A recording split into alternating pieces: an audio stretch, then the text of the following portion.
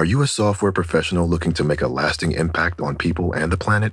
At General Motors, our vision is a world with zero crashes, zero emissions, and zero congestion. And we need innovative people like you to join us on this journey and challenge the limits of what is possible. From autonomous cars to software-defined vehicles, you'll translate breakthrough technologies like AI into experiences that people love, all while pushing the world forward toward an all-electric future. See how you can shape the future of mobility at careers.gm.com. Welcome to the Canva guided meditation for stress at work. Impending deadline? Generate Canva presentations in seconds. So fast. Brainstorm got too big? Summarize with AI in a click. Writer's block? Release with Canva Magic Write. Magical. Stress less and save time at canva.com. Designed for work.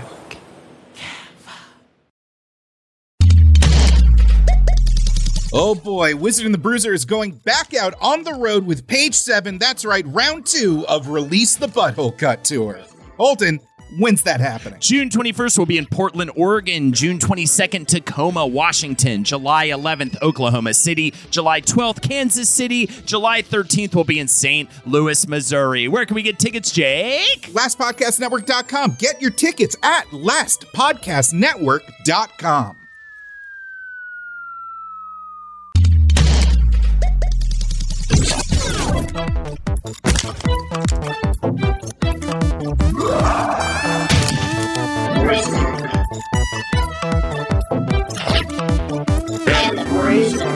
It is me, your warrior class bruiser, Holden McNeely. Welcome to Diablo, Spanish for the Diablo. That's right, a Chris Farley reference right at the beginning. What do you got for me, Jake? Hello there. It's me, Deckard Cain, not Sean Connery. Different, vaguely Scottish old man. Stay a while and listen to this tale of dungeoneering, development crunch. Nah, I gotta go smash stuff. I don't care about it at all. Bye. Goosh. Now, the difference between a primeval and a lesser evil, this is very important. I'm glad you're paying attention. Now, this is before the great conflict. Where's the auction shop? I want to go to the auction shop. No, I'm telling you about the Sin War, and during which Lilith, the Nephilim, this is all very... Why are you just... fine, here, take a new halberd, all right? Is that what you wanted? Fuck yeah, dude. It's Hell a you new want to buy it off halberd. me? You want to buy it off me for $3 real dollars? I just gave it to you, but I'll buy it from you. That'll cost you $80,000 of eternal orbs, so that you can get a rune crest that'll give you a gem that you can socket inside other gems. This is very important. I think those also get my lady a rack implant, so I'm going to go for that.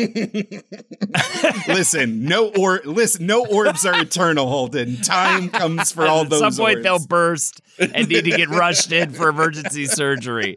They're very, silicon orbs. We went from deep lore to titties in record time. There you go. Welcome. That's how I do. It's my magic. It's my Kevin Bacon game I like to play with myself. Welcome, everybody, to our episode on Diablo. Long time coming. We've covered Blizzard in the past, but this we're focusing on specifically just how this insanely addictive, wonderful, beautiful nightmare came to be as we are, literally, like, people are very excited. The people who spent the $100 or whatever it was to play it a day early are, like, sitting with bated breath right now, 2 hours away from the game finally dropping for them. And I'm excited for those people. I am excited to play the game myself. I have, I feel like I'm like a lame person for this, but I got really into it on Diablo 3. Kind of missed the Diablo 1 and 2 bus. Wasn't a big PC gamer until I got serious about streaming and ended up with a gaming PC. But actually, now that I think about it, I think we first played Diablo 3 on PS4 because, interestingly enough, Diablo 3 is when they crossed over to consoles eventually, and people were really pleasantly surprised at how good of a job they did doing that and how surprisingly well it translated to consoles for being such a point-and-click thing. And I agreed. And I think let's get into it. With my gush on Diablo, it's a few different things. I hope to sit down and have a conversation with my buddy Drew, a.k.a. The Rooster, if you're on my Twitch stream. He literally has forbidden himself from playing Diablo 4. He got so into it and actually got into like the money-making aspects of the auction house in Diablo 3. And I remember this time. I remember this was one of, anytime I have a friend who's really obsessed with a video game that like I have no interest in, at least at the time, I had no interest in it because didn't have the PC. Also kind of just seemed like not my thing because I just really never dabbled with like anything like that or StarCraft or World of Warcraft or anything, any kind of PC, with the menus everywhere and all this kind of stuff. So I just didn't think it was necessarily for me at the time. And I remember just how fucking obsessed he was with this game, and it was just really interesting to like live through him and enjoy the game through him for a little bit. And then it comes out on PS4. I don't know how I ended up. Maybe I don't know if someone gifted it to me or if I just bought it for content, but I was doing Lexi Loves Game Night, which is how my Twitch career began. And we decided, and I was just always looking for new gameplay experiences with Lexi. And I was like, all right, let's try Diablo 3. Like, kind of as a lark, I really did not think. I mean, when I try to think of games Lexi might be into, her shit is Mario Kart and Super Mario Bros. 3. That's it. Like, that's the shit she loves. Like, and, from her childhood, I can always get a game of Mario Kart 8 going with her. That's about it. Yeah, imagine showing her a picture of a big old fat Asmodan and just being like, huh? Isn't this the game for you? But lo and behold, we jump into the game. And I initially was so surprised at how playable it was and how not difficult it was to get into it. And then she got really into it. And we ended up playing through the entire campaign. I believe we streamed it. And we were like hooked. We were like, this is a great couple activity. And we couldn't believe.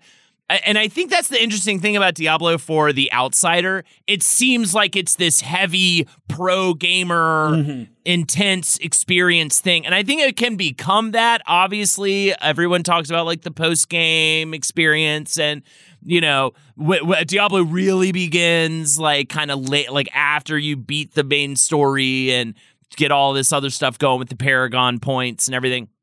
But that said, we were like blown away at how addictive and fun and just easy it was to just get sucked right in and get into that combat loop and into that loot loop. And, it's like, yes, on its face, there's like a ton of different equipment types and all this but the numbers go up, man. The numbers go up. Anybody can see how this thing's better than this other thing. And then you slot it in and now the number's better.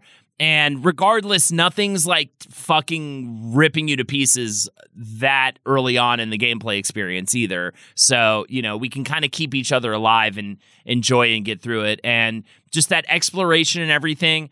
So it not only is it a really weirdly good, like, bonding game for a more experienced player and a lesser experienced player, it's also the perfect, like, podcast game for me. Like, I'm so excited for Diablo 4 to come out more than anything else because I haven't had a good podcast game since I was like super into Vampire Survivors, and I'm just so excited to have that again where I just sit and turn my brain off and just like go through this experience and enjoy all the pretty horrors and all this kind of stuff.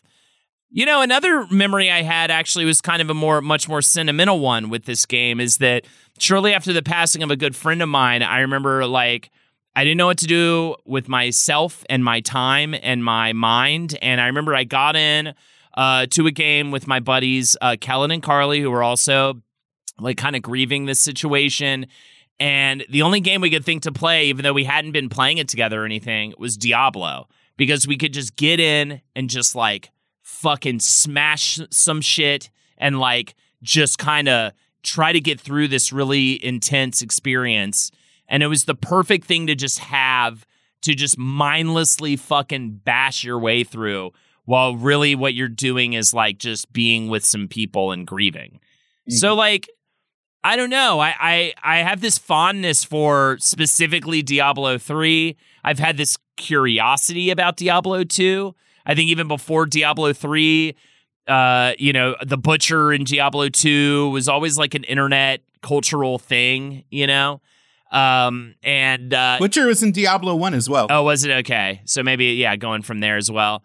So he's like the first roadblock. He's the first, like the penultimate or whatever, the standard Diablo 1 experience was like starting this game, expecting it to be this like heady RPG, realize that you're just smashing skeletons apart left and right, feeling like a real badass, and just and then that the butcher loot. just come fresh meat and like going like, oh shit, oh fuck, there's a method to this madness. Oh, right. Okay, right. And like that was like a very important part of the video game, kind of telling you how to play it. Yeah. So what about for you, Jake? Yeah. What's your connection?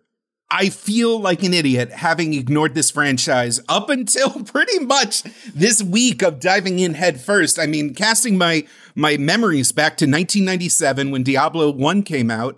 I was deep in on my N64. I was playing Star Fox and GoldenEye and Diddy Kong Racing and Turok, and on my PC when I like had it free because there was still just the one computer in the computer room.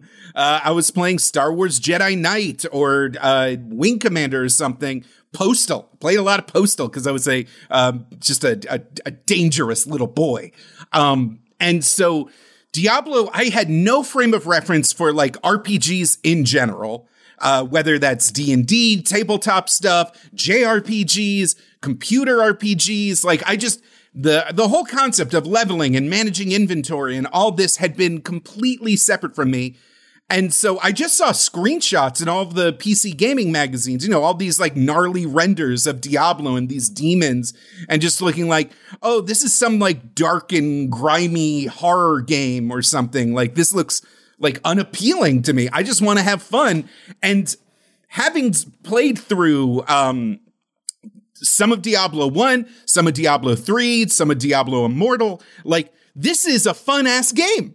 This really is like a brilliant kind of I don't know how to it's like this remix of a D&D campaign, this like ultimate kind of literally starting its own genre, the ARPG, the action RPG, where you're still building this character, you're still fine-tuning his strengths and weaknesses, or hers. You can pick genders in 3 and Immortal in 4, and really just like getting that dopamine fix of new loot and fresh kills and conquering these like seemingly unkillable enemies and like unlocking new skills and just creating this perfect flow state where you're just decimating hordes of enemies. I just never had an idea about this.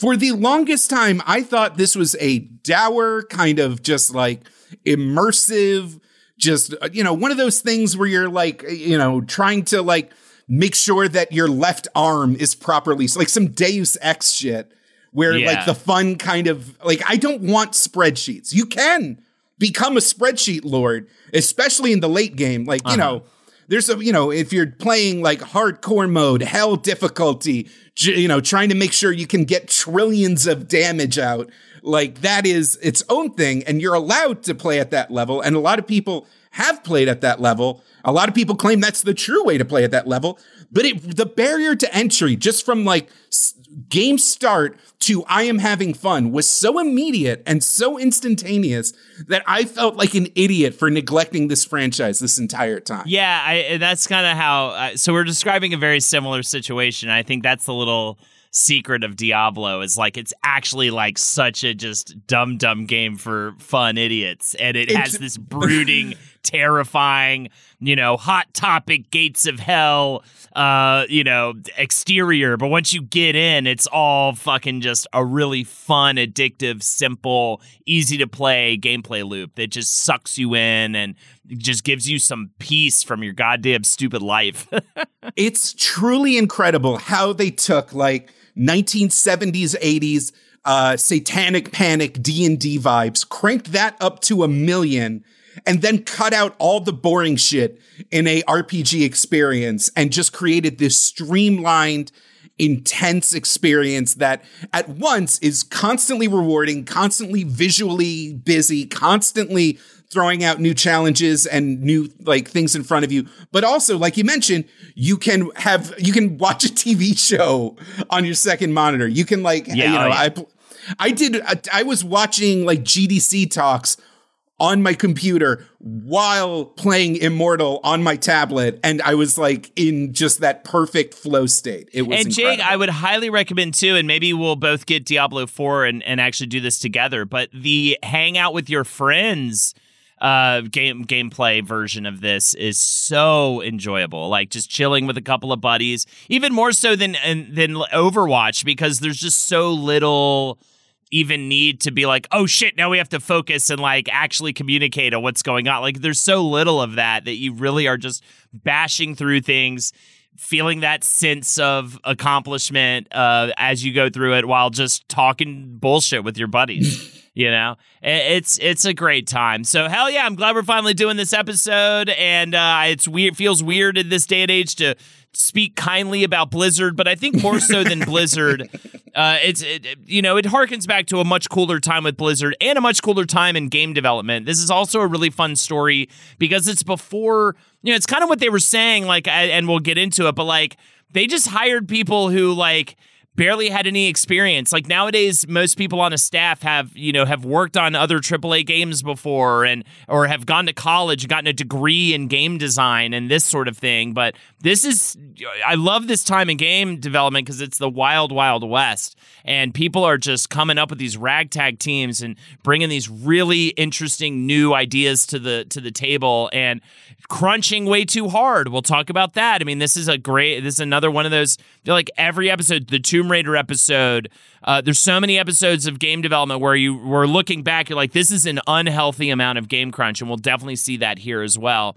But still, I love the part where it's just this like exciting, pioneering spirit when it came to video games that you just don't get as much anymore, except for maybe in like the indie scene. But here we go. Diablo is an action role-playing dungeon crawler first developed by Blizzard North and first conceived by a man named David Brevik. Since 1997, there have been 3 main games in the series, with the 4th one having just been released as of the time of this record, like literally hours away.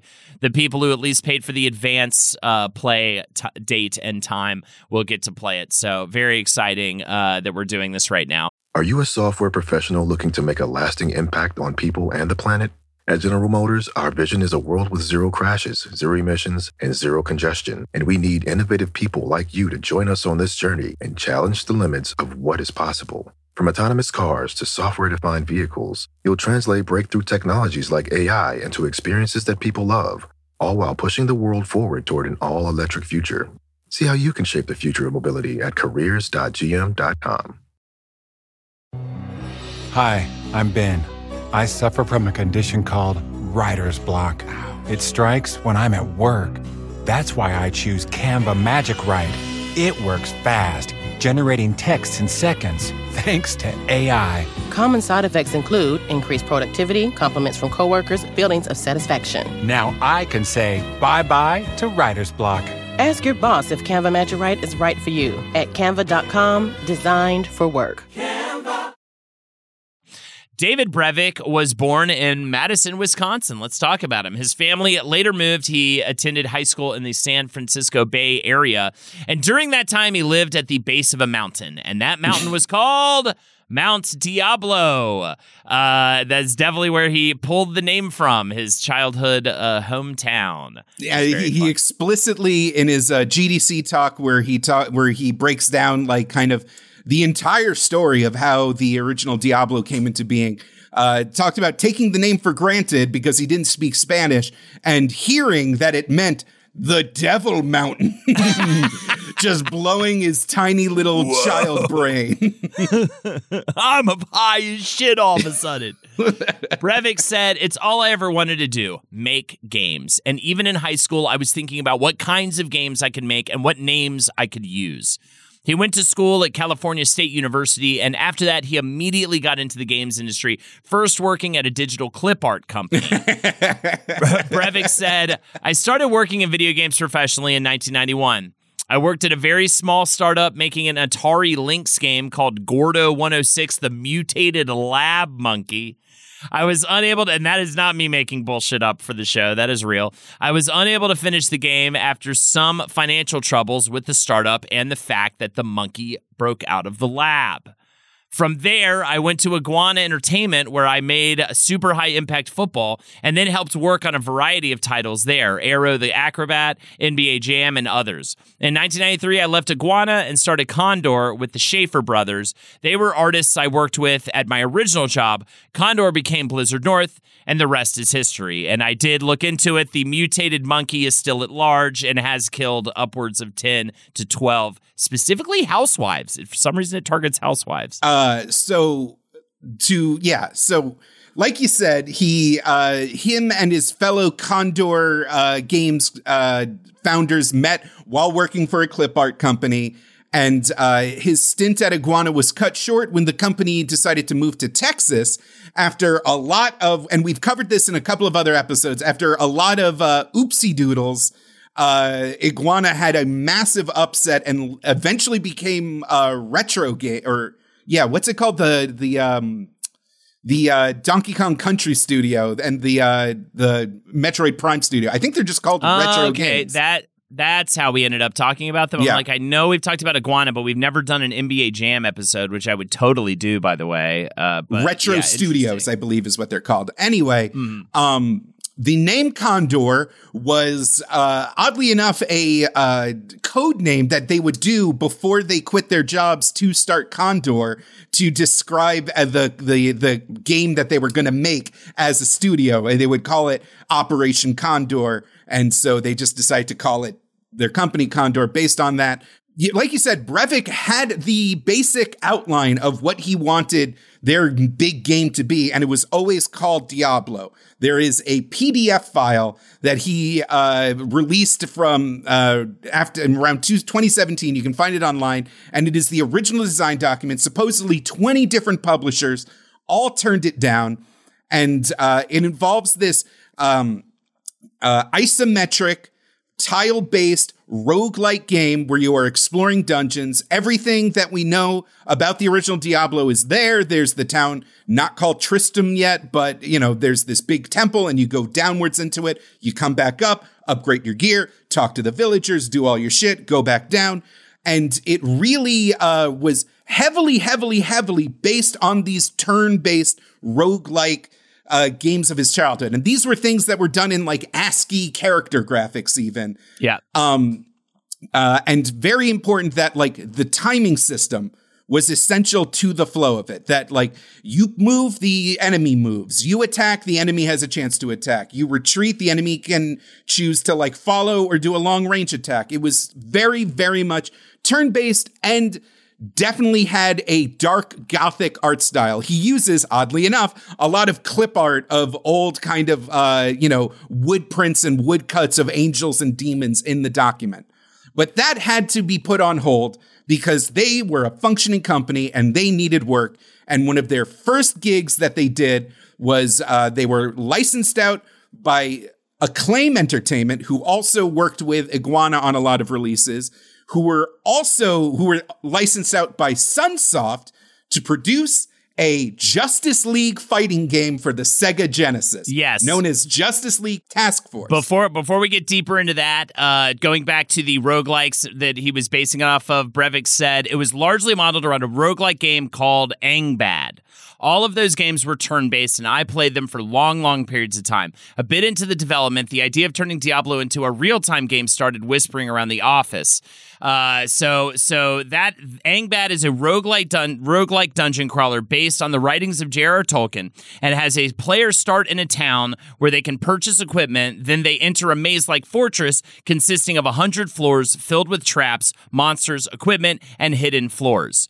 Now, the other weird influence besides the roguelikes he was playing, I really must stress that you're imagining an early DOS game or something. Yes, and these are dots and squares and letters and numbers. There are no discernible. This is all Just like, imagine this number 8 is a troll. Like, it's not game like we would recognize. And another influence is the game Telengard, released in 1982, and has the player traveling through dungeons with the sole mission to kill stuff to make the player character stronger. And then the other weird as fuck, like kind of out of left field influence is the amazing video game, though, you have to give it props, NHL 94. And that is in terms of its accessibility to new players. Yes. Brevik said, one of the things we were trying to get with Diablo was ease of gaming. The NHL series was really good at this, where you just click and you're in the game. Before Diablo, when you created a character, you had to answer 53 questions about this, that, and the other. You had to name it, give it a backstory, and so on. We just wanted to get in and start smashing things. And I will say, NHL 94 fucking rules. This is a direct call out to the Bethesda Softworks games at the time. All of those Elder Scrolls-ass games. And, you know, to a lesser extent, a lot of modern Bethesda games really do, like, you know, what are your stats? What's your backstory? What's your hair color? Right. Like, you know, even back then, before, like, these immersive graphics were the norm, it would take, like 15 minutes to actually get to playing an Elder Scrolls game when you first started. And they explicitly wanted to get rid of that. They were also inspired by the menus system and of Doom. Yes. Because if you play Diablo 1, it's just like, what do you want to be? Sorcerer, barbarian, rogue. Like, and it just, the text is huge and the icon just goes dunk, dunk, dunk. The menu and also the peripheral on screen, having that stuff at the very bottom be very simply laid out and give you all the information you need about your character. But yeah, those are the games kind of going into the pot for this idea he's playing with. And as Condor is at the same time making a game on the Sega Genesis with Japanese studio Sunsoft called Justice League Task Force, a fighting game featuring the DC Comics superheroes, and Acclaim, I guess, too, right? Sunsoft and Acclaim. And it's a fighting game featuring the DC Comics superheroes, as well as a couple of NFL games. But that Justice League game had also a version being worked on at the same time for the SNES by a different dev group called Silicon and Synapse. And if you are familiar with our previous episodes, they would go on to become Blizzard. So weirdly enough, Condor and Silicon and Synapse had no idea that another company was working on the same game. There was no, because in my head, these are like ports, but during this Sega versus SNES and then maybe an NES port, maybe a PC port, they were just given the premise and the character list and told to go buck wild. And given how different, just that it was made by two explicitly different teams, the end result has more similar than different, which I find fascinating. This, of course, was gruff, hardcore, bearded Aquaman. This was long-haired Superman. This was 90s ass DC characters at the time. And they finally got to know that the other existed at the Consumer Electronics show, CES in Vegas, where in the video game section, they set up their booth, and right across from them, they saw another booth with a game that looked pretty much the same as theirs. And they were like, hi, how's it going? It was there that they first made that, where Condor first made a connection with Blizzard. As they were, engaging with each other, they found out that Silicon and Synapse was actually going to change their name to Blizzard. And they were working on this cool new game called Warcraft, which immediately Brevik recognized was a just giant leap. And in the real-time strategy genre, something that really wasn't a thing except for good old Dune 2, as we've mentioned every single time. Real-time. The classic. Everything came from Dune 2. A little quick side note, while working on the Justice League game, they hired an artist, Condor did, named Michio Okamura, who had no previous games experience and did not use a computer. He did line drawings that they would convert into game graphics. He would go on to design the original Diablo and be their main character designer for the first games. So again, that just speaks also towards, important name to know, but it speaks also so much towards where they were at in terms of a company, in terms of of their hires. Like, I mean, these people are coming from the absolute, just complete, the greenest you could possibly be going into video game design, to where like their lead artist isn't even working off of a computer. I mean, it's so rudimentary at this point as they're beginning to create Diablo. I mean, so, he also they also hired a keyboardist in a 6-member bar band that they had found from the area named Matt Ullman, who was tasked with doing sound design and composing music tracks for Justice League Task Force for the Sega Genesis. He would later do these guys create all some the of the most Diablo music. Yeah, these guys end up creating some of the most like iconic video game shit ever, and they came out of like nothing and nowhere. It's so wild. So, as Jake already mentioned, they pitched this game around to a bunch of publishers. The publishers respond with RPGs are dead. I mean, even Blizzard at first, I believe, kind of passes on the idea a little bit until they put out the breakthrough real-time strategy game Warcraft: Orcs and Humans. This is in 1994. This makes them come back around to Condor Games and David Brevik's idea. But they ask for 2 changes. They want to make it real time, and they want to make it multiplayer, because that's the way it was on Warcraft. Brevik, interestingly enough, balks at this idea at first, but Condor put it to a vote, and he was outnumbered, thankfully. So this is amazing. This is amazing. I have to the way Brevik tells this story, and keep in mind, this is the game that he has, this is the game he was born to make. He had the vision. He had the drive. He had everything ready to go. And an outsider just immediately tells him to disregard a core aspect of this classic gameplay that he had grown to love and wanted to revitalize. And his own team agrees with him and votes him down. He, a little bit flustered, tells the entire staff to go home, have an early Friday. And he sits down and tries to figure out, what does this even look like? What do I even do? So he sits down at his computer console, and the first thing he tries is just keep the same system, but up the tick speed when deciding when a turn is over by 20.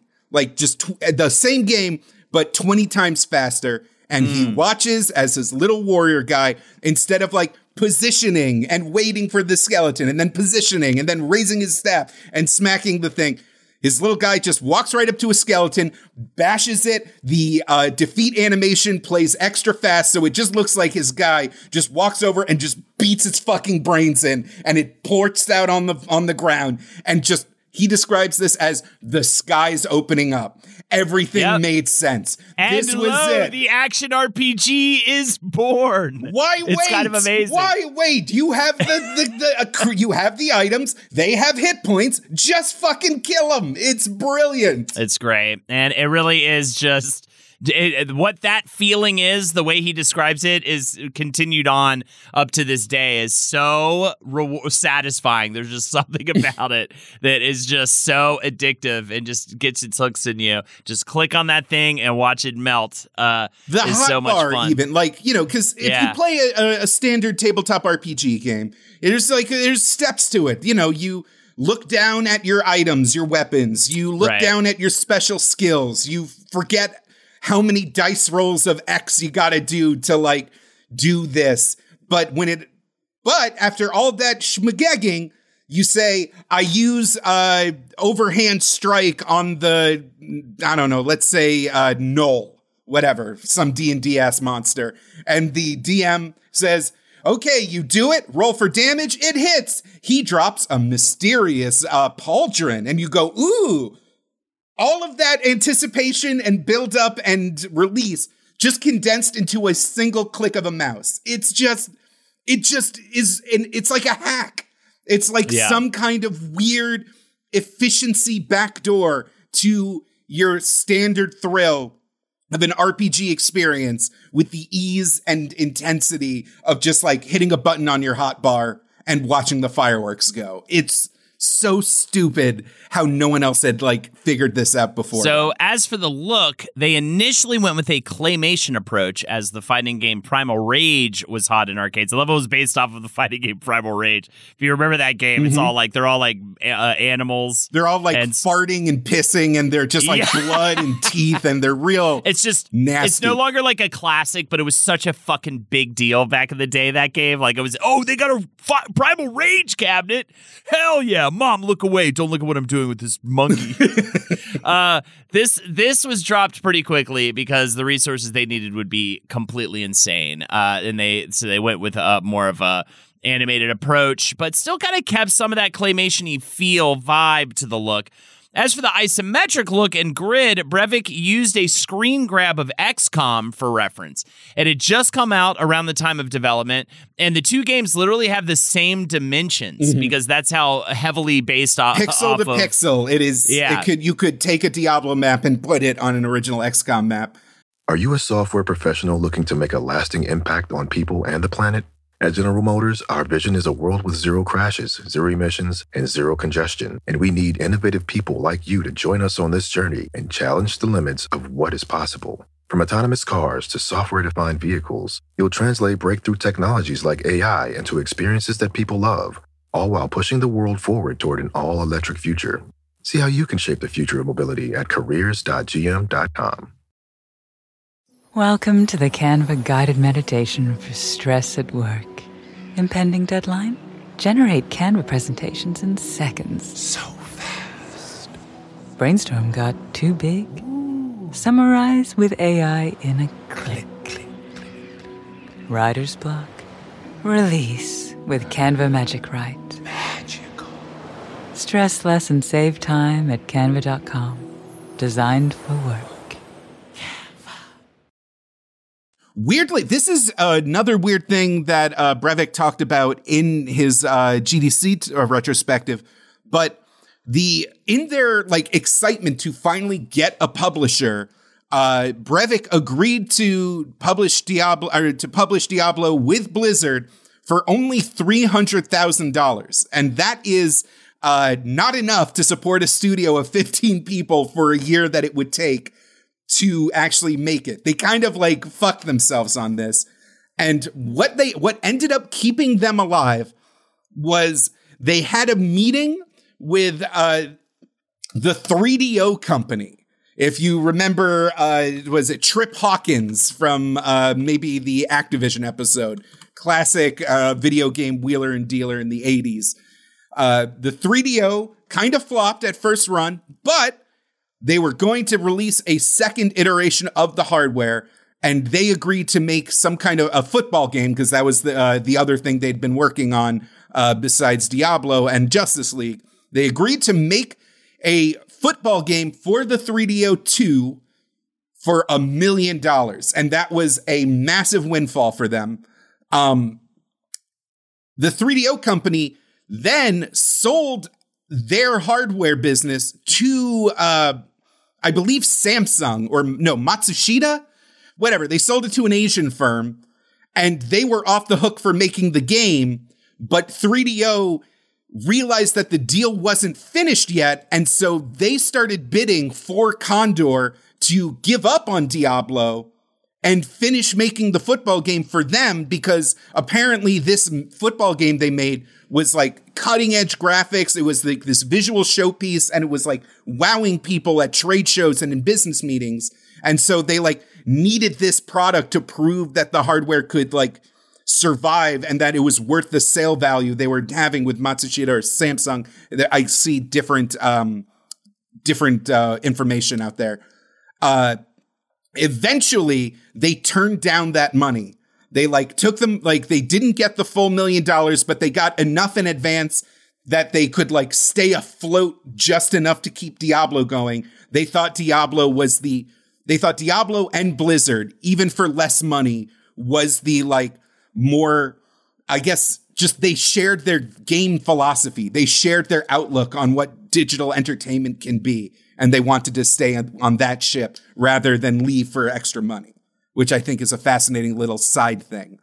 Brevik also talks about how his buddy Sabir Bhatia wanted to use office space in the Condor Entertainment Studios to like just work on this little email company that he had been stewing on. And Brevik was already deep in development for Diablo. He was harried. He was managing teams. He was programming. And his friend Sabir was like, no, it's email, but on the internet. And Brevik was like, what the fuck are you talking about? Email's already on the internet. This is stupid. You're stupid. Sabir, his friend, was like, all right, tell you what, just let me use that one little office in the back. I know it's empty. I'll give you a 10% share of the company. Like Brevik was like, fuck you. I already said you're an idiot, and I'll say it again, you stupid idiot. Whatever your dumb email thing, it'll never be worth any amount of money. What Sabir ended up being what Sabir meant was email, but the client is accessed via web browser. The company was Hotmail, and it was sold about a year later for $400 million. That single bit of stock, or that single stake in the company, that 10%, through the various acquisitions over the years, would have been worth $280 million today. Wow. If he had just let him use the empty office. And Brevik says that even with all this excitement around Diablo, even knowing that this is when his legacy is like born, even though he knows that like on his tombstone, it'll be like, here lies David Brevik, the guy what did Diablo. He can't not think about that time and kick himself and be like, fuck, god damn it. Why did I do that? Fuck. So funny. So yeah, Condor becomes Blizzard North, and they're working on this game, and this multiplayer thing is now a big part of it. And so that's how we get to, and I'm sure we talked about this in our Blizzard episode, but that is how we get to BattleNet. The famous BattleNet started with around this time with Diablo.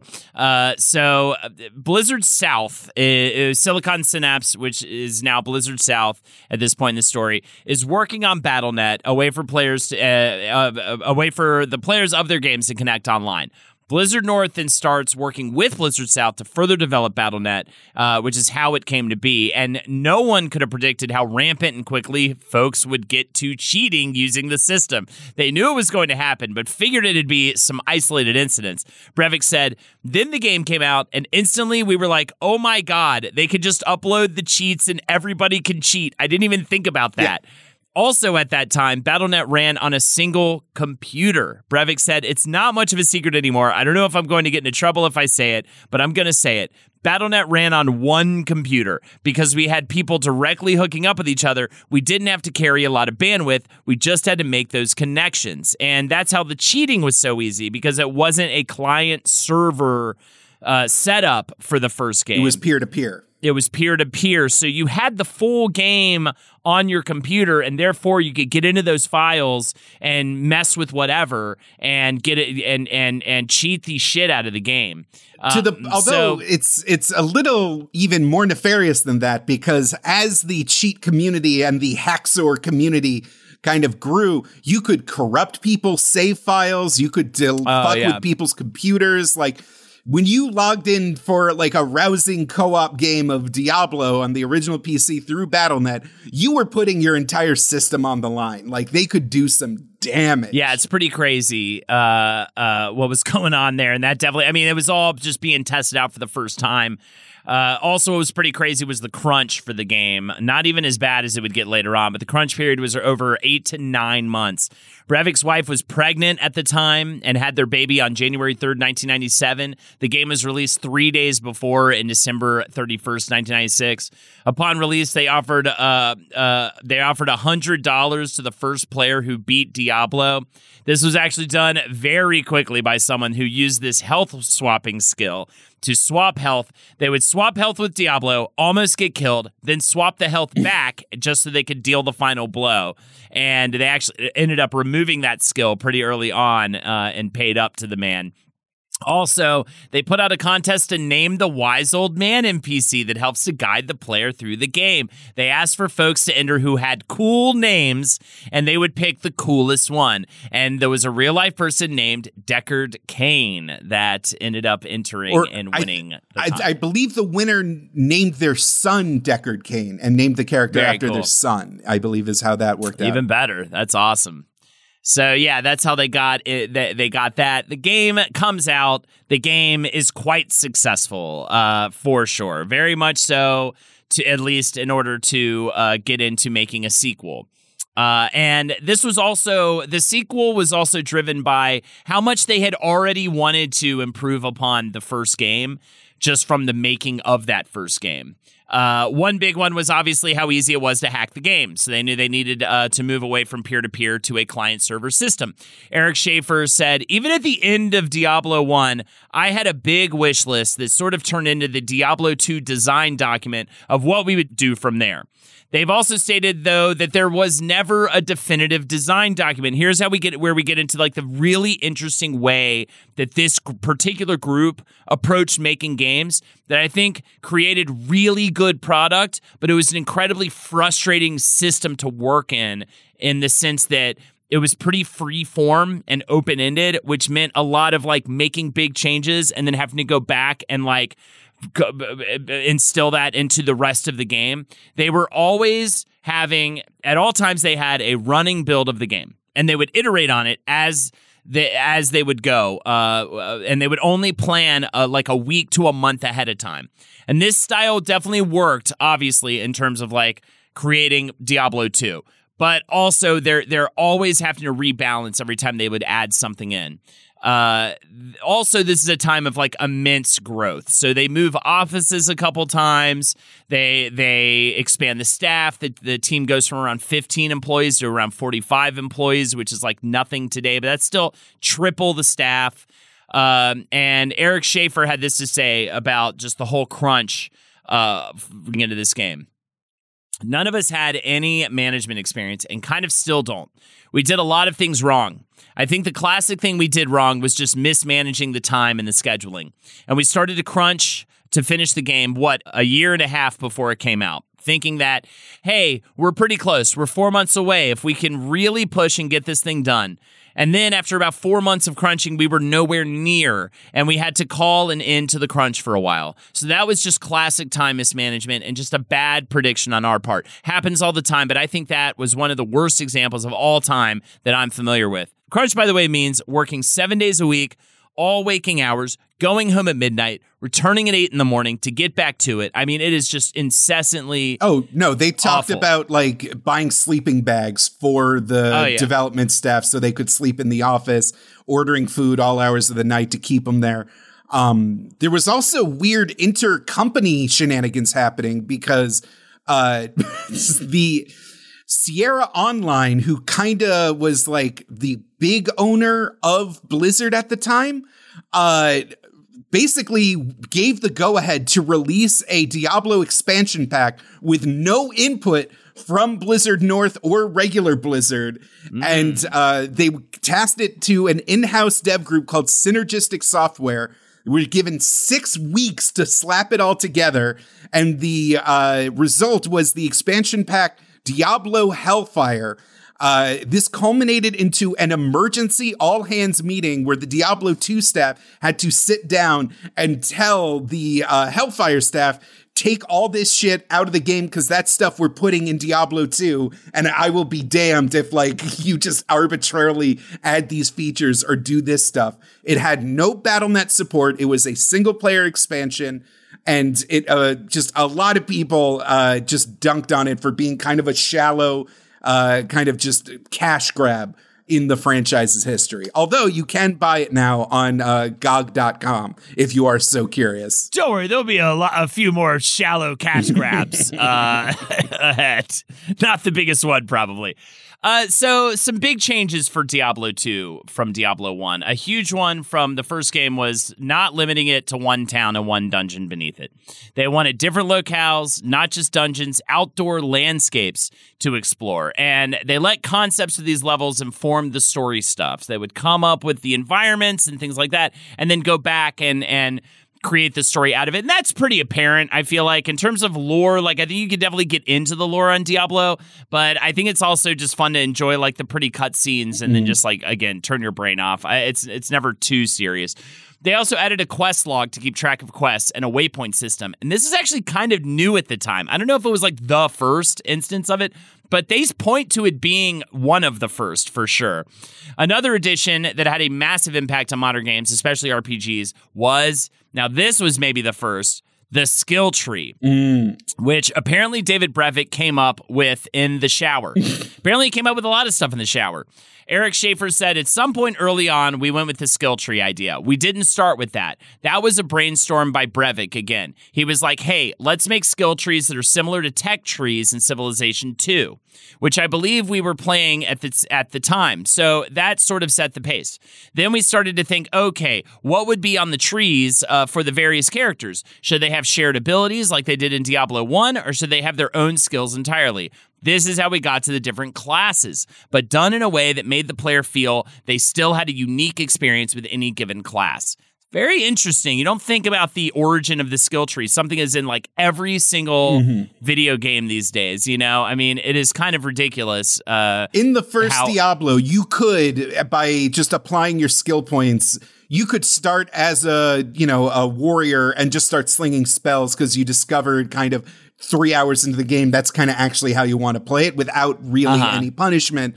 Diablo 2, introduces these class-specific builds that you really, like, the number of builds you can have in this game is very intense, and you can, like, kind of get it wrong a little bit, and you might have to start respecking if you start entering the higher difficulties, and all of a sudden realize that, like, oh, I dumped everything into lightning spells, and in this one dungeon on nightmare mode, everything is invulnerable to lightning damage. Shit, I fucked up.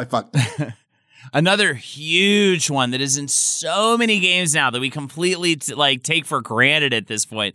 The color system for rarity, which is, for loot. I mean, that is something, purple, gold, whatever. Green, blue, Green, blue, to see that, to be able to judge like how rare, how good it is off the bat without even having to look at a description.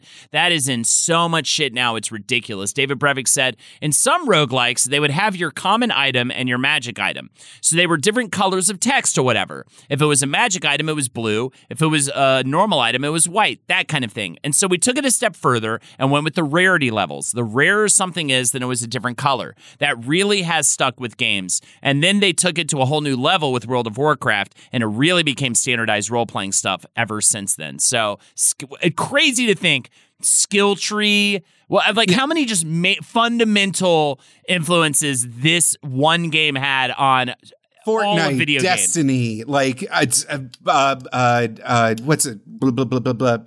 Borderlands, Assassin's Creed. Yeah, anything. Anytime you've grinded through the same level over and over Division again to try and get that mythic rarity drop started here, and that's crazy. But that's like such an addictive thing, like the way that colors inform immediately, it does something to the brain. It feeds the brain. It gives that dopamine rush when you see just the thing is gold. You don't know the points, you don't know the stats. That just, you see that you got a thing that has a gold rarity, and you are so happy, and like that is so fundamental and necessary to loot grind, And I mean, just Borderlands, anything that has to do with loot, like loot was the loot grind thing was formed here in Diablo 2 especially. So Diablo 2 launches in June of 2000. It sells great. They are also dealing with one of the earliest instances of needing to patch the game to get rid of exploits the characters were finding, like immediately. The first big one was there was a gold duping exploit that they had to immediately patch out. David Brevik said, one of the things that really separated Blizzard from a lot of the pack was the fact that we continued to support and patch our products and get rid of bugs and problems and include enhanced features and stuff like that even after the game launched. Something that's so normalized now in video games, but also to an awful extent in the sense that like now people use that as an excuse to ship broken games like on the onset and fix it later, and we're dealing with that left and right in video games now, but it is very interesting that it was kind of started here as well. They released... I watched a couple of videos of, longtime Diablo fans, like, just kind of going through this series history, and apparently the Stone of Jordan was this very rare item that, because it was necessary and, like, vital and also was like key in item dupe glitches, became like kind of the prison cigarette currency of the Diablo 2 BattleNet servers. That like, it wasn't about how much gold you had. You could replicate all the gold you want. It wasn't about like certain items. It was just how rich you were in Stone of Jordan rings was like the real measure of how much of a fucking tycoon you were in this world. Yeah. One quote I read, by the way, from someone was like, hey, actually, this game wasn't like this massive hit that people think it was right away. It definitely was the kind of thing that started okay. It did okay at first, but there were a lot of complaints about, you know, some of the issues with the game and stuff. Like, but after a bunch of bug fixes, after expansions were released, all that, it became like Diablo 2. But it definitely was not this just smash hit right out of the gate. It was something that was kind of a slow, long process that we've seen with other games, you know? You kind of saw that more recently with, like, Street Fighter V, even though to a much lesser degree. But it started off, like, completely bare bones and then slowly became the game that people think of now as Street Fighter V, let's say, you know? And that is something that I think I find very interesting because Diablo 2 is only seen as this just legend in video games. The higher level play is, you know, something that became its own community in of itself. People like testing out different builds, finding these like specific, you know, 1 in 30,000 drops that would like completely make a viable build from something that wouldn't be able to survive the nightmare mode, the hardcore mode, all of this stuff. Yeah, no, it was an endless well of like fine-tune. For all the like joys of the kind of twitchy aspects of Diablo play, Diablo 2 was a massive hit for people that wanted to min-max and like really get into the nitty-gritty of this. One minor disaster that almost killed the game was they used a shared source, you know, code source that was handled through a Microsoft software called Visual SourceWorks. And right before they were about to publish the gold build, which is the quote unquote finished playable build, like something you can send to the disk printer, the entire file that they used, like the base of everything where all of the art assets, all of the code, everything got corrupted. And they had to reassemble and rebuild it on the fly in a mad dash from just copies that were held on like a bunch of different people's computers. And so much was lost in that one file corruption that all of the HD assets that they used to build the graphics and the software was lost forever, to the point where, they had to make Diablo 2 Resurrected from scratch in 2012. There was no like remaster that could be done because they did not have the source files after that giant blow up. I will also say, you know, we talked about expansions for the first game, and of course they released expansions on the second as well. That was actually pretty novel as well. That was inspired by Magic the Gathering and their expansion decks that they would put out. Yeah. It wasn't like commonplace at this point to do any of that, to do that per se. It was part of Breivik's original pitch for the original Diablo that, like, instead of, you know, you would buy the base game and then at game stores, you would buy like you would buy a pack of Magic the Gathering cards, a single floppy disk with like 1 megabyte worth of gear or like or a new monster or something. But that it was like a physical version of a loot drop was by buying these like little floppy disks at your GameStop and loading it into your base game. That never materialized. The more standard, robust expansion pack made a lot more sense. The major lesson learned from this experience, according to Max Schaefer, the experience of making Diablo 2 was design within your scope and within your budget and within your size of your team. And don't just do every cool thing that comes up, because you're going to come up with a lot more cool things than you have time to implement. So I do think it's important, but at the same time, would we have what Diablo 2 is without their run-and-gun crazy approach to game making? I feel like it's like not a viable approach in the long term, but just to make something that totally is groundbreaking and totally like completely changes games forever. You almost need that wild, intense, and challenging, hey, if it's awesome, we're putting it in and we'll figure it out approach that they had at this time.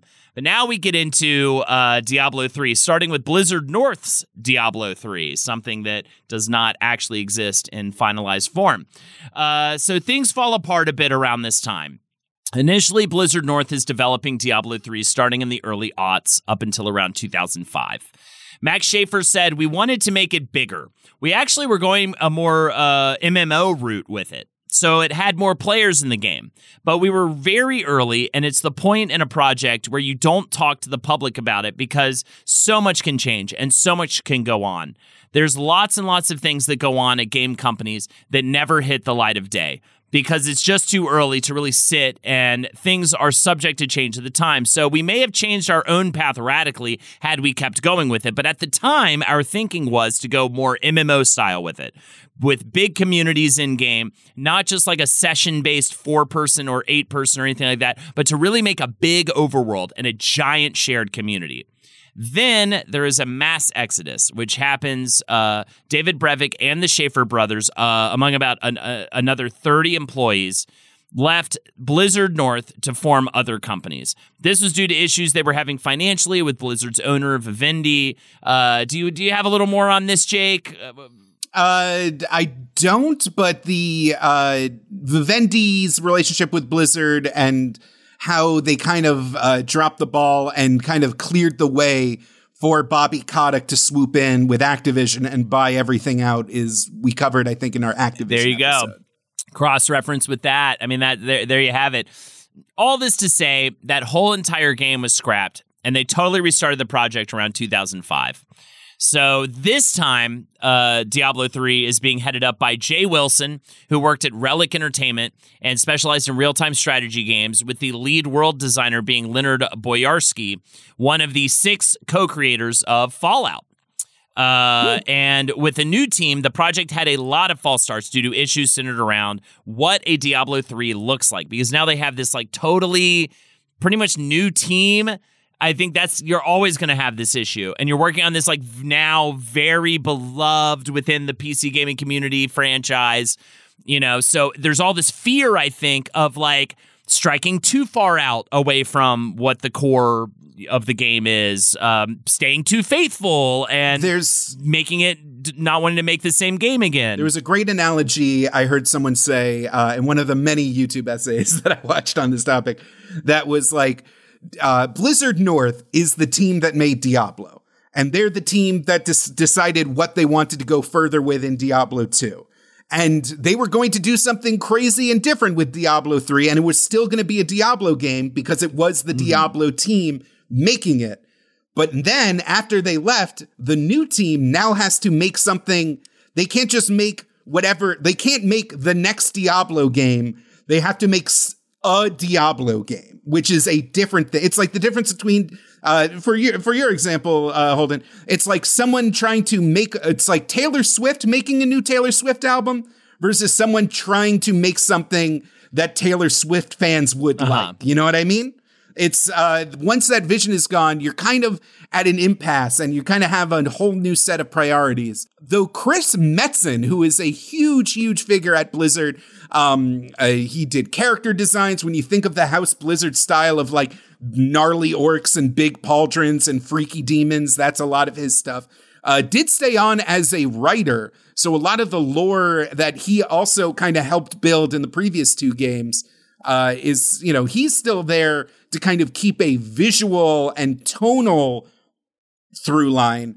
But it really, they do a lot of interesting things with this new Diablo, which ends up becoming the most popular entry in the series. Yeah, I mean, especially because they move it over to consoles. I think that's a big part of that. To getting a ton of new people in. It's the one I got in on for sure, because I mean it was just a lot more people had gaming PCs by the time Diablo 3 came out as well. I think just at that point it's just a much more normalized thing in the culture, and Diablo 2 was kind of a long-term situation in terms of becoming a massive hit, but it became You know, like I said, I mean, once it starts showing up in my feed of whatever bullshit I'm looking at on the internet and becoming like a normal thing in my head, even though I have no relationship to like that era of PC gaming, then, you know, obviously it's getting out into the larger zeitgeist. And so people were ready for a Diablo 3. Diablo 2, they decided to use sprite-based graphics because by the time when they started, polygonal like not everybody had a 3D accelerator card, and 3D graphics were kind of dog shit. And they got dinged because by the time Diablo 2 came out, it was a little old-fashioned with just all these little pixely skeleton guys running around, while other companies were moving forward with like massive 3D worlds and the kind Diablo of more 3 cutscenes, the art, the look of that hand-painted visual look, which actually, the more I think about it, kind of models like League of Legends a little bit, or maybe League of Legends models. No. League of Legends was definitely out before Diablo 3, right? Well, League of Legends was based on Dota, which was based on Warcraft 3, so it has that Blizzard DNA. Absolutely. It just fucking, it's splashy. It looks, you're right, kind of like the way you felt like you bounced off of the basic grungy look of 2. 3 is like vibrant and beautiful, and even though it's like dark and scary and gothic-y and a lot of the look of it, there's also like it's just gorgeous at the same time. But there was a ton of back and forth, a ton of false starts to get to the end result. There was especially over like people putting in like new enemy types or adding some humorous elements, things like that, and being afraid of striking out in those ways, so they'd have to rein them in, and there was a lot of like designing monsters and then having all of that work scrapped. One anonymous staffer complained to Polygon that I think if we'd listened to every "That's not Diablo" that was said, there'd be a very small, very bland game left over. If Diablo 2 is a perfect game with no faults, then it was a mistake to make a sequel. Very disgruntled ex-employee for sure, and that kind of definitely speaks towards what that process was like. But I think they let's not get even into the fucking unicorn level and how like there's so much discourse about the cow level in Diablo 2 and like whether or not it deserves to be there or like not. It's such a weird people are very it's so self-serious. I mean, the game is so like, and I think that's part of what people initially looking from the outside think it's like.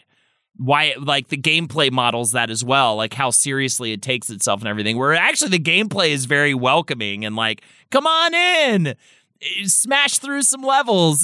Don't worry, it's all just the loot's really obvious what's more powerful than what. So yeah, it's still, the game was released in 2012 after an 11-year development cycle, and it was quite successful. It did not manage to do a whole lot different from 2, with many major fans of the series going back to that game over 3 even. But it was a major graphical update, very addictive like its predecessors.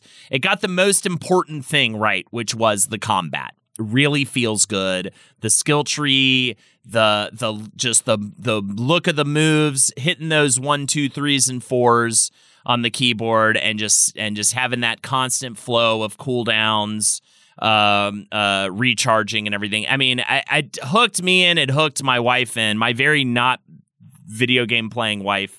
Very hooked into that gameplay flow and that combat flow. Yeah, it did create kind of this weird, like you said, a lot of people did go back to Diablo 2 because it offered them more versatility in the kind of builds they wanted to do. It had a more serious tone. Diablo 1, when you get to know those villagers, like they all have very rich backstories and like real motivations, and they've gone, what happened to Tristram has like, really traumatized a lot of people. There is like a heaviness to it.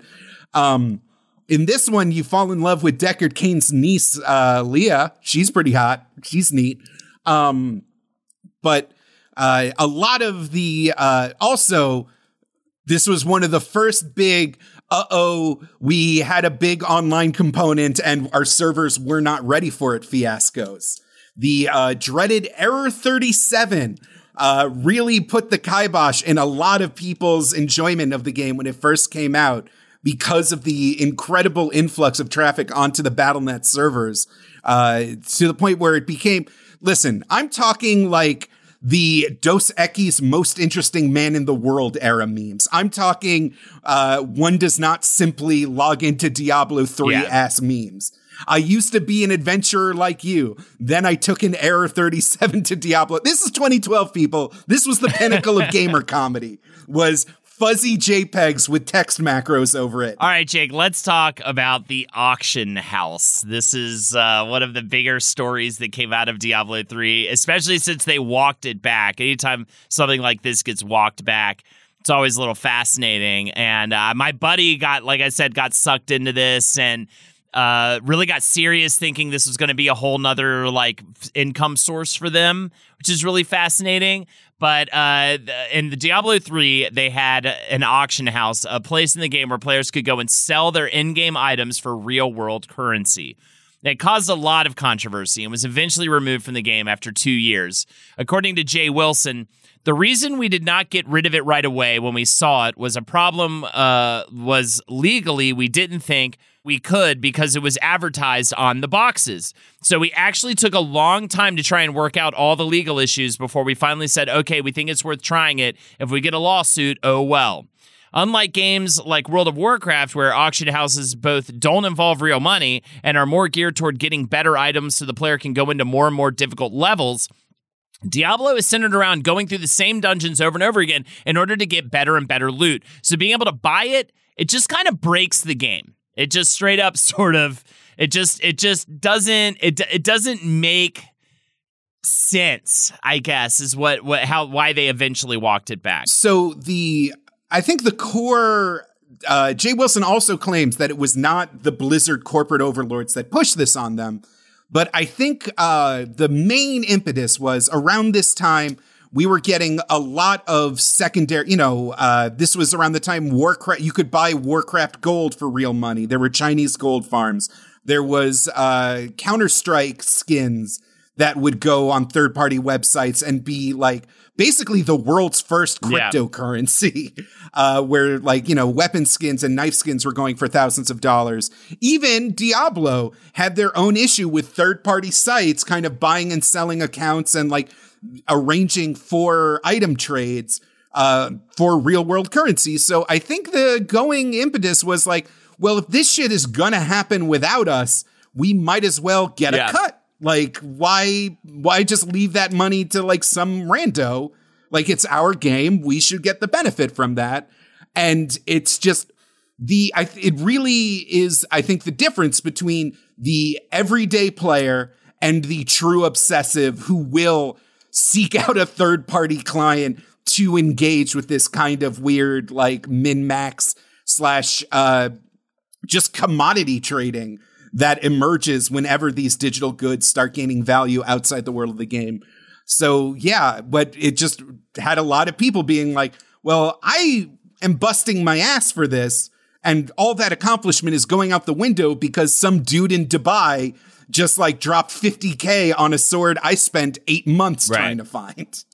Yeah, it's wild, man. Anytime the real world money thing gets involved in game assets, and now that we've been through this whole NFT bullshit, and it's kind of hopefully met its natural end in certain ways. It's been I'm so glad they ended up removing it from the game just as a precedent moving forward. Well, we haven't gone to Diablo Immortal yet, which kind of brings it all back around. As we make our way to Diablo 4, we've got to talk about Diablo Immortal, which was such a fun, zany news story.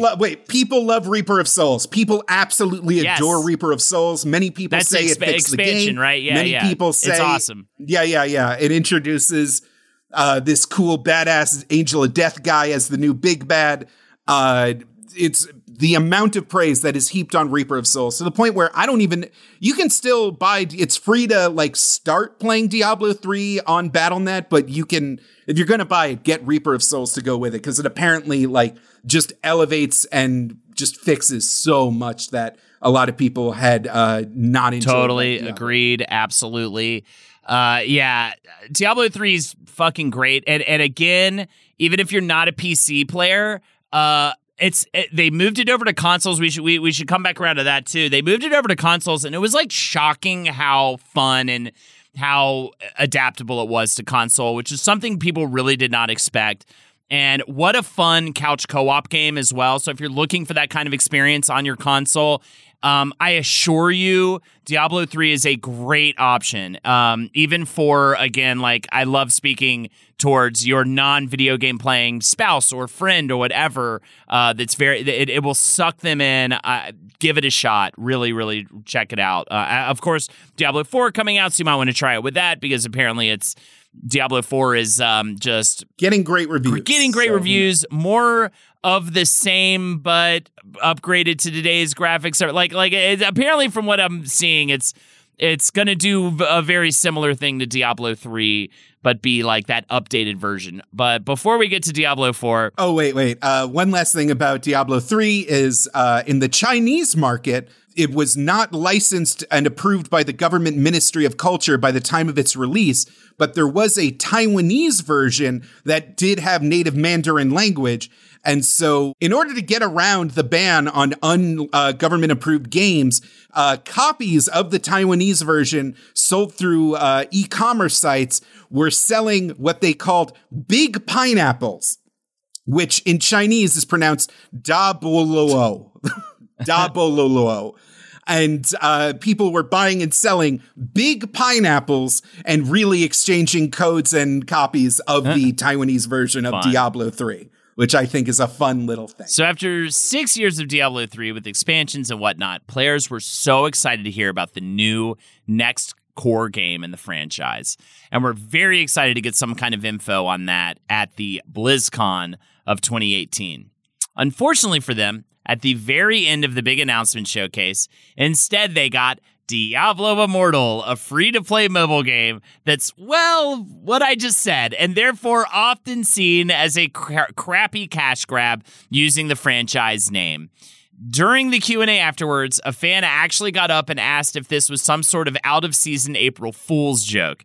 And at another point, when letting the audience know there were no plans to make this playable on PC, the host asked the audience, "What do you guys not have phones?" Which received groans from the audience. It was one of the worst press conferences I think I've ever seen in video games or just in anything in general. Of course, the game is heavily monetized with a loot box approach that put a really bad taste in people's mouths going into the next game. It was just such a bad... It's not even so awful that Diablo Immortal exists because A, of course Diablo Immortal exists, and B, it's actually, for what those are, a pretty decent version of one of those. But the timing was so dumb. And I just remember when this actually happened and how just head scratchy it was that they would do this and put it at the very end. And, you know, knowing that people were really anticipating some kind of news about a new Diablo, to have it be like just absolutely not a mainline Diablo game. And, you know, I mean, come on, the connotation of free to play mobile is always just going to make, especially like hardcore PC gamers, roll their fucking eyes. It was crazy. 2018 was also a key, like, anti-loot box, anti-microtransaction era in the gaming discourse. Now that everything's season passy, a lot of people want loot boxes back, That's which funny. I find ironic.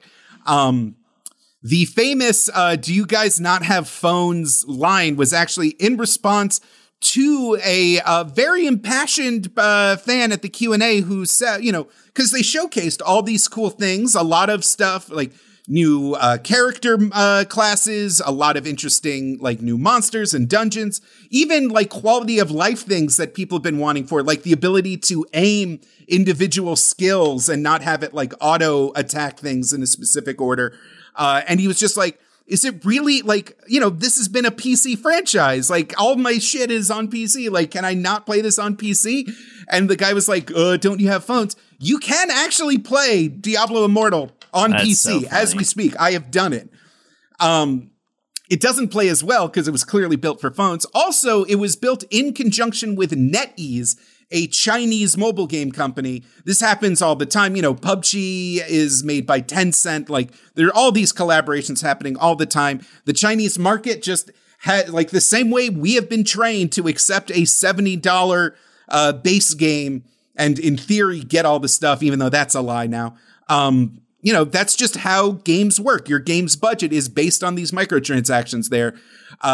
Obviously, after many, many, many individual controversies that we don't have the time to get into it right now, Blizzard is actually going to lose its deal with NetEase. So the future of the game is a little bit cloudy. But I will say, having played it, it is fun. I had fun with it. It's very streamlined. You got plenty of Deckard Cain is back and older than ever. It was sad when he died in Diablo 3. Everybody was like, no. I'm slaying monsters. I'm talking to characters old and new. Trading in gear and upgrading, and the gameplay flow is there. I haven't hit the wall. A lot of these free to play games really goad you and make you feel like a big champion until you hit a point where you gotta that wall seems to happen good ways in, so you can get a decent amount of enjoyment out of it. Before they're asking for your heart. My tablet is not that old. It has a flagship processor for just a few years ago, and struggles. It chugs on that thing. So the idea of don't you have phones is actually even more nefarious than I first heard it. Because if you have a mid-range phone, you will not be able to play this at a good frame rate, and it'll still stutter and chug a lot, which I found a little bit annoying. I definitely had more fun playing Diablo 3 than Diablo Immortal, but I could play Diablo Immortal in bed and was still actively having fun with it. So and now I'm really excited for the next one, man. The reviews are out. Everything's looking really good for this game. Of course, you mentioned Season Pass. Diablo 4 has a Season Pass, which is a little and I mean, I know there's some elements with that. Of course, they have different versions. You can pay more money to play the game a day early, which always rubs me the wrong way, but whatever. The game director for this one is Louis Barriga, who worked on the expansion Diablo 3 Reaper of Souls, or Lewis. Good pedigree. The development process was far shorter for this one at 6 years.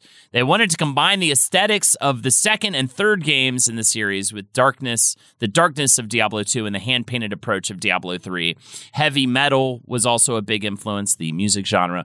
While the core game is not super different from previous ones, there was a lot of work done on it to refine the systems, especially when it came to the skill tree and the end game content, which seems to be expansive and reworked from the third game to give the player tons to do after they complete the main story and hit level 50. There's also a gatekeepy kind of dungeon. After you beat the main game, you've got to get through this challenging dungeon to get into the post-game content.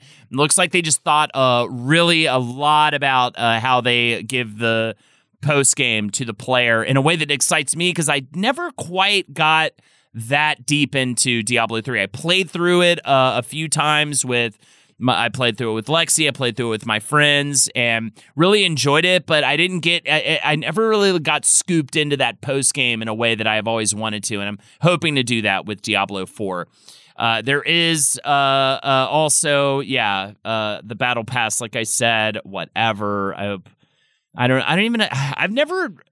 think I've played a game with a battle pass and I'm like, hell yeah, love this battle pass situation. I don't even know if I paid for a battle pass though. Now that I think maybe I did it with Call of Duty once. I paid for one season of the Fortnite battle pass because it was $8.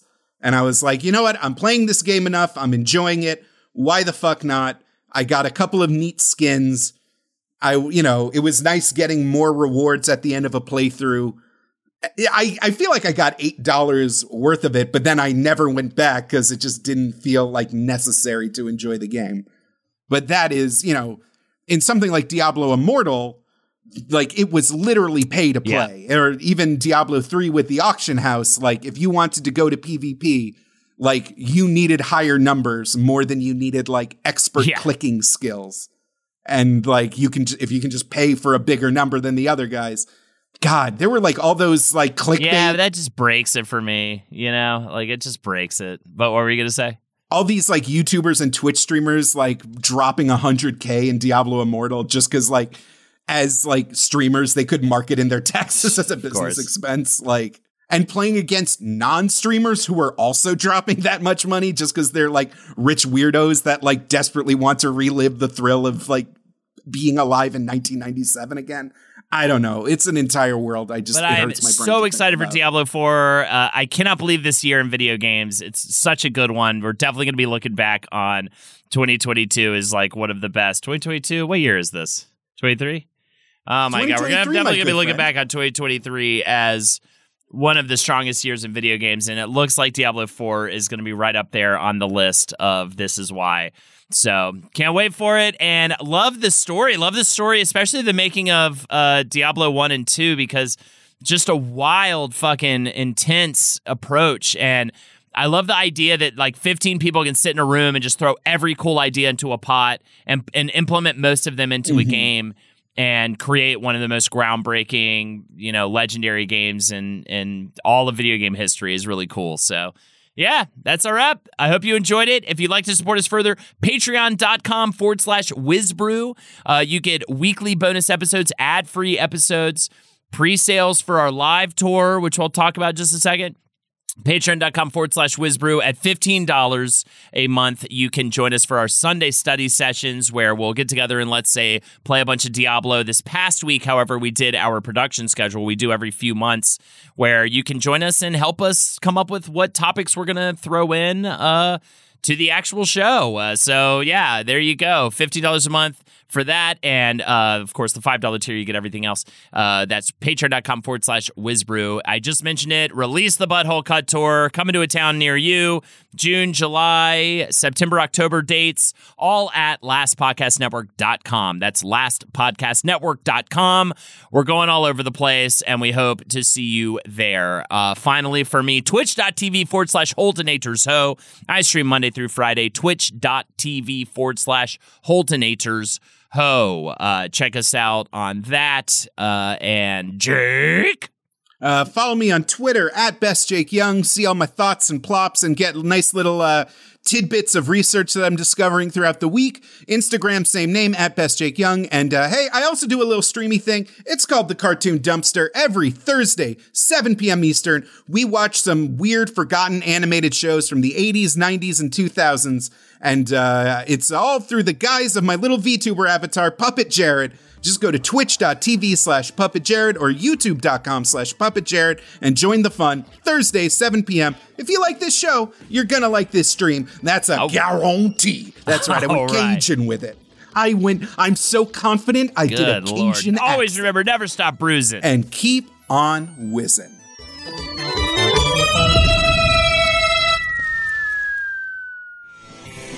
This show is made possible by listeners like you. Thanks to our ad sponsors, you can support our shows by supporting them. For more shows like the one you just listened to, go to lastpodcastnetwork.com.